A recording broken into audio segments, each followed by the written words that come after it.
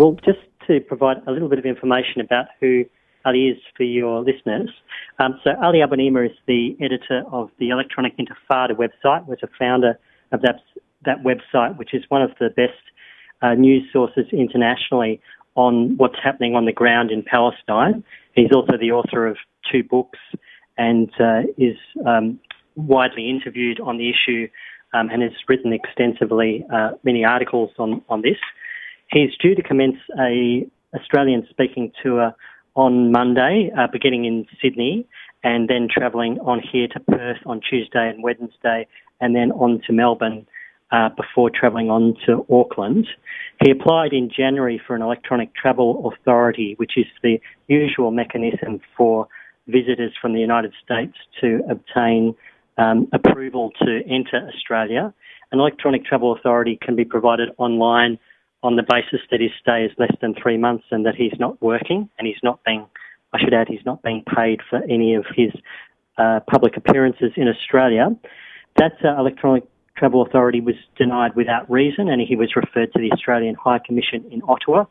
He then applied for a visitor visa, which essentially has the same requirements, that he be staying less than 3 months and not working.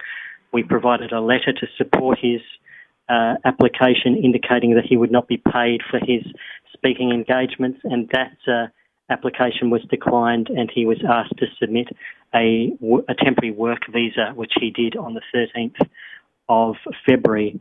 That was 1 month ago. As yet, he has received no indication whether or not that visa will be approved.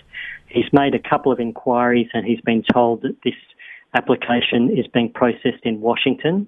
It's normally the case that visas such as this are processed by the Australian High Commission in Ottawa.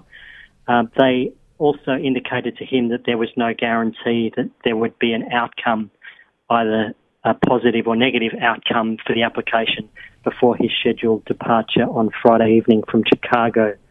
So that's where it stands. We think there's reasonable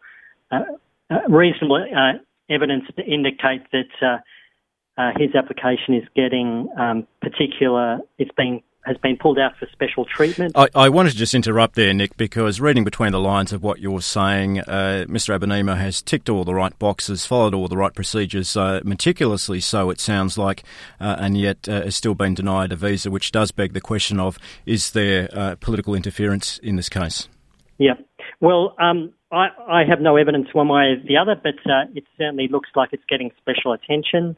And Ali Abunimah, as I've indicated, is a very outspoken critic of both US and Australian foreign policy with regard to our government's support for Israel. Tell us a little bit more about the state of the Palestine Solidarity Campaign, and as a double-headed question, the state of what's going on in Palestine as well. If we could start there, perhaps. Certainly Palestine was in the news quite a lot a few months ago. There was speculation that we were seeing the beginning of a third intifada. The protests do seem to have died down now. Could you give us a bit of an assessment of what is going on in the ground, both in the West Bank and Gaza, and why, am I correct in saying that really that movement has died down, and if so, what are the reasons for that? I think it would be premature to say that movement's died down. We have, since November, seen frequent, I believe almost daily, protests in the West Bank and some in East Jerusalem as well against occupation forces. There continue to be killings. I believe there have been more killings of Palestinians on the weekend in the West Bank. And some of these killings are defended by the Israeli government with the claim that the victims threatened the security of either settlers or Israeli troops. But in most cases, there's been no evidence to support that claim. In Gaza, there have been a few sporadic demonstrations last November at the Israeli border that were repressed with gunfire by Israeli troops, killing several Palestinians. And then just on the weekend, we've seen bombing of Gaza, which has claimed the life of a child in Gaza.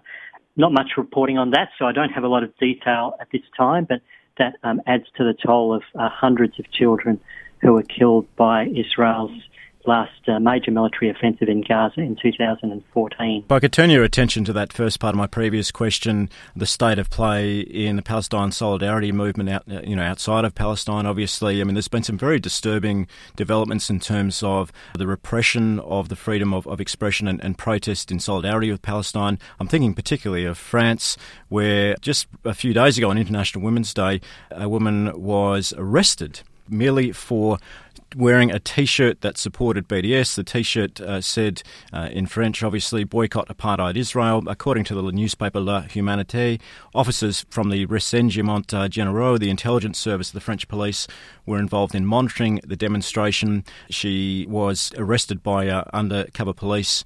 And that's just one example of many where there is, seemingly an increasing crackdown on Palestine solidarity, particularly throughout the Western world.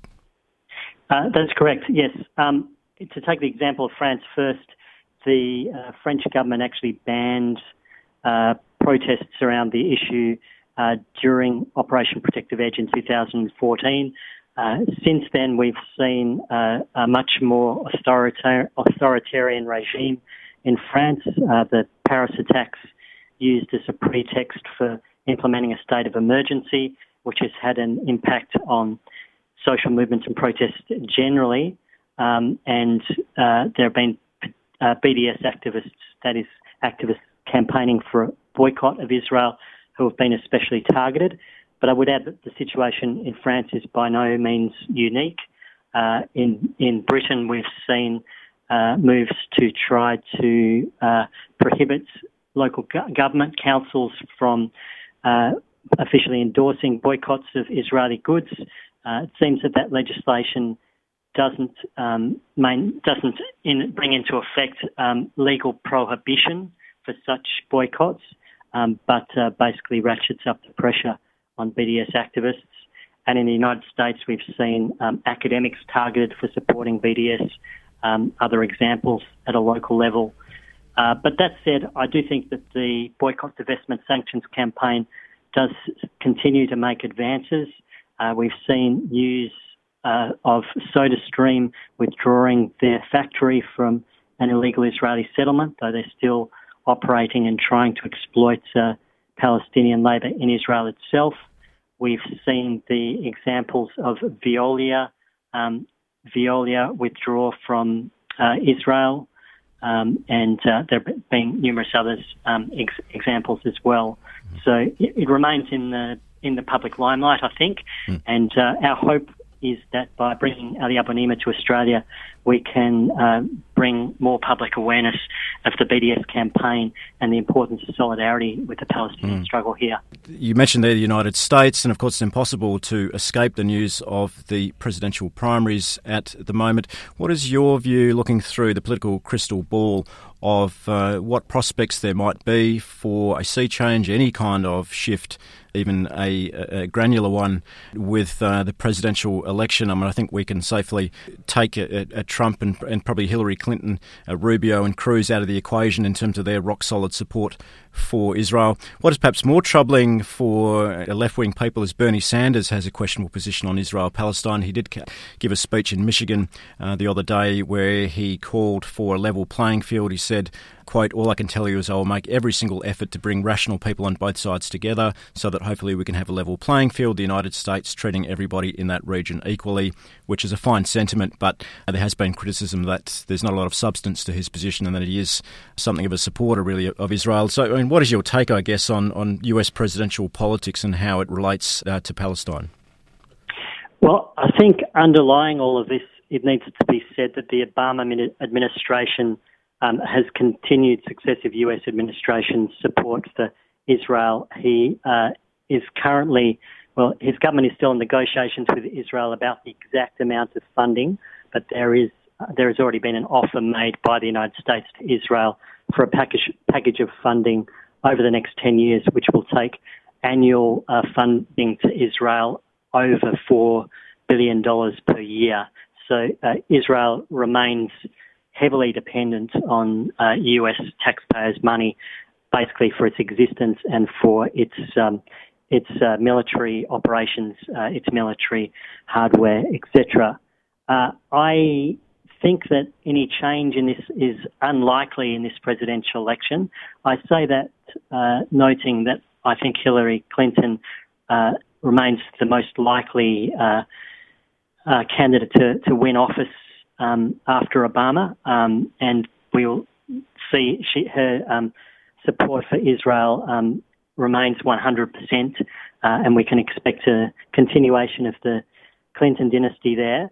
With regards to Bernie Sanders, the other contender for the Democratic nomination, I think he faces an enormous uphill battle to win that nomination. I don't think his chances are good.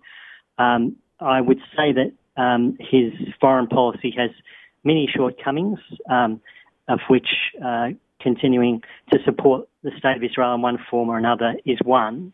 That said, we have seen a different response from Bernie Sanders in response to criticism from left and progressive social movements than that of Hillary Clinton and her ilk. Bernie Sanders has been the target of protests by those supporting BDS and also those supporting the Black Lives Matter campaign, and he's quite evidently moved in the last couple of months to embrace the demands of the Black Lives Matter campaign for justice. I don't think that we're going to see a radical change in his stance on Israel soon, but it does indicate that his campaign has been influenced by the pressure of mass social movements. It's put on the agenda in the United States the role of big capital in buying the presidency and buying the US Congress, and I think that acknowledging the limitations of his positions and the power of the Democratic Party regime to impose a candidate of their choice, I think his campaign has still been a welcome sign in raising debates and giving voice to at least some progressive social movements in the US.